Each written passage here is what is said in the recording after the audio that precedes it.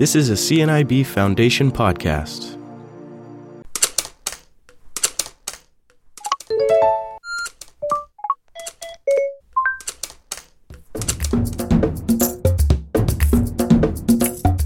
You're listening to Blind Wide Open with host Christine Malik. To say that the blind and visually impaired community is as diverse as any other is stating the obvious. However, every now and then I meet someone who really makes the point. At the 2019 Ski for Light Canada event, I met Sven Mogensen. He's from Denmark, just south of Copenhagen. He's totally blind and has a passion for travel. He's visited 97 countries in the course of business and pleasure, and his stories could have kept me captivated all day. Can you tell me what got you interested in travel when you were young? I think it started up with my parents in 1960 when I was 7 years old. We drove the car to Austria and North Italy, and after that we did many holiday trips in the summer to the North Cape in Norway, to Finland, to Holland, Netherlands.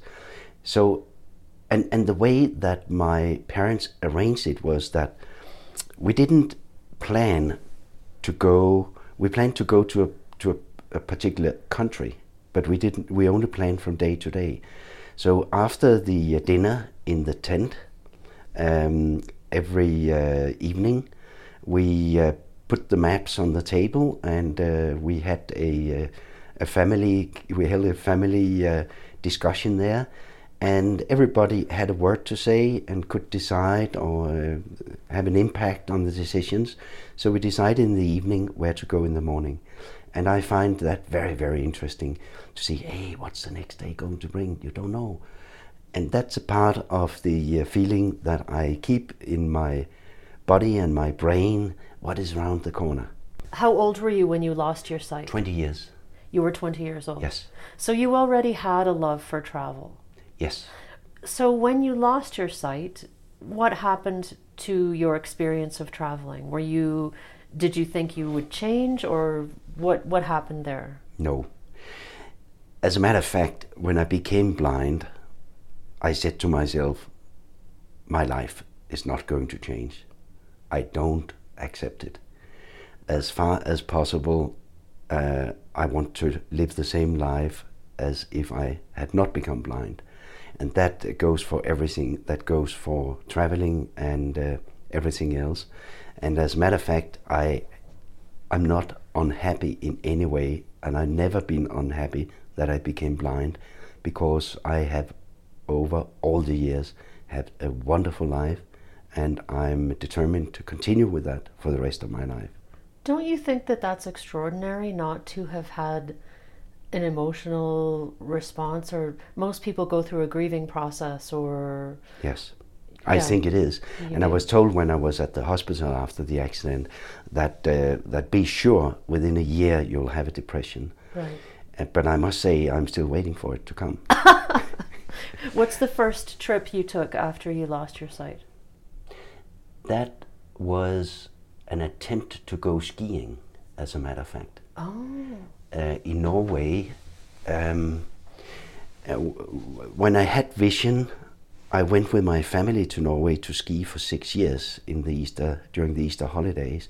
We went to the same place, and I wanted to come back and test my ability to ski after I lost my vision. So my spouse at that time and myself, we drove to. She had vision, so we drove to Norway, to the same place, and I wanted to ski, and I realized within an hour that without help from somebody, from an experienced guide, I could not do it. Right. So that was the first one. So that was one down, so to say.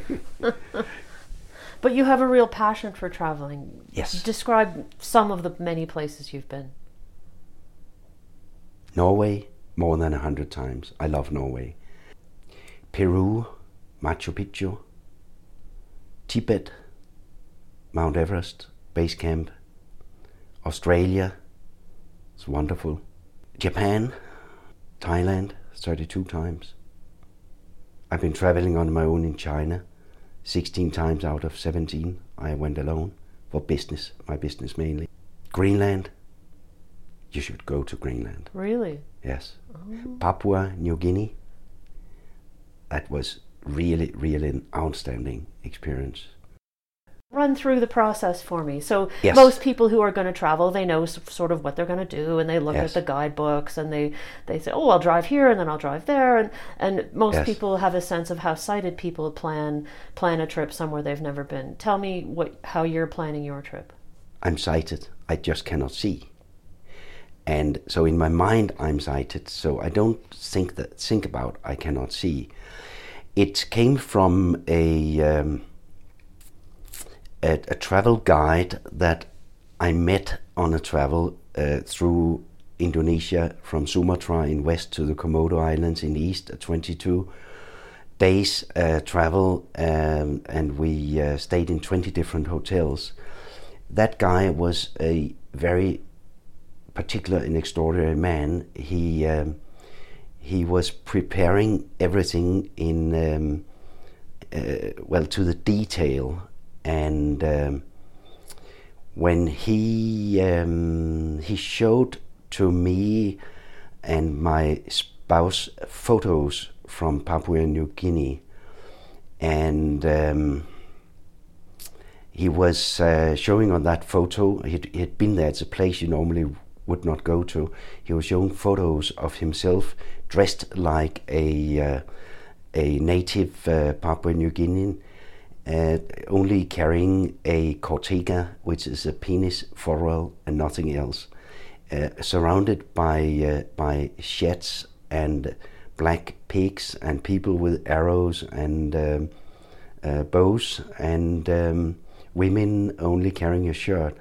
And I said to him, Lars, you're not going to that place again without me. So we went there a year later or something, and he knows my limitations. He knows how far I can go, and that is quite far. We went through the jungle. We had to creep through the jungle for hours to get into the villages of these people. I think you can do a lot if you prepare yourself in advance, and also that you have a plan B should plan A fail. Oh. That's, for example, the way I'm thinking when I'm traveling to China alone or other places. I always know before I start up on the travel what's going to happen when I arrive there, and if my plan fails, I know what to do next. What places would you be afraid to go? Very few, but one of the places I had been to where I would not go again without a seeing guide is Guatemala, Honduras, Venezuela, and maybe a few other Latin American countries. Why is that? I don't feel safe. Okay. I cannot prepare myself. I cannot make a plan A or plan B should I travel on my own. I'm curious why it's possible to make a plan B in somewhere that to me is as foreign as China, but not in somewhere like Honduras. What's the difference? When I came to Honduras the first time, I had positive expectations. But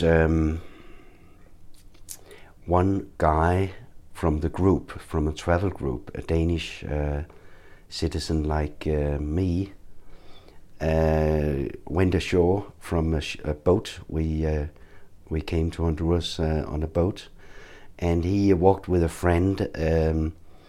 As a matter of fact, at a cemetery, and I was going there with my seeing guide as well, and robbers came and wanted his money and his watch, and he didn't want to give it away, and the robber shot him to death. That scared me a lot.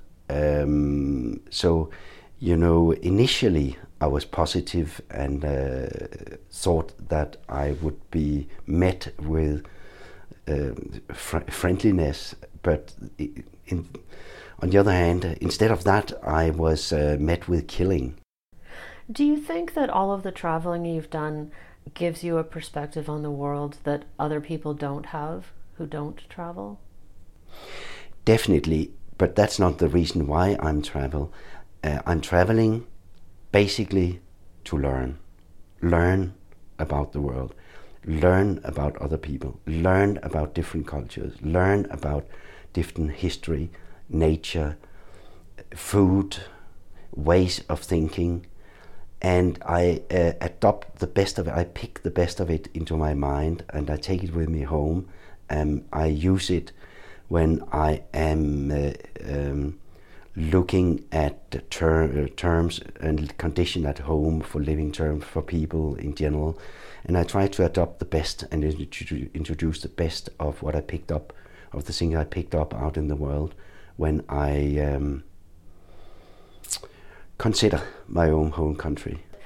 When I travel, my partner and I are both blind, and when we travel, I'm certain I'm a more anxious traveler than you are, but so I've got all kinds of things that I line up, and I'm really interested to hear how casual you are about it, and you don't really even seem to think of it much in that way of strategizing. In actual fact, yes, I'm not too casual, but I did not put a strategy on the table, because the strategy is varying depending on the country or the place I'm traveling to. So I adjust my strategy, but I don't write down a strategy every time I'm going to a place. The strategy is popping up in my mind by itself. Why should I go to Greenland? Because it's so different. Because it's the biggest island in the world with only 50,000 inhabitants spread over a coast that is so long. Because it's a country, 80% of the country is covered in ice. The living style and the living terms is so much different. And the next thing following the people is the nature.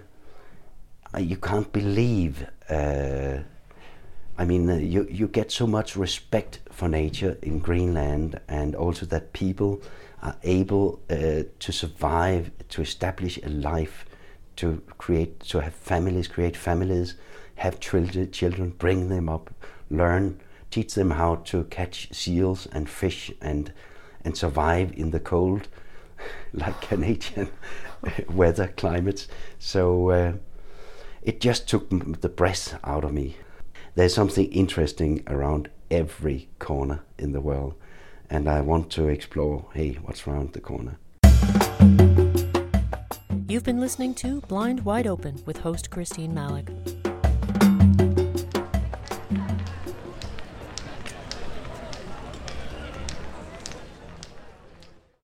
This was a CNIB Foundation podcast.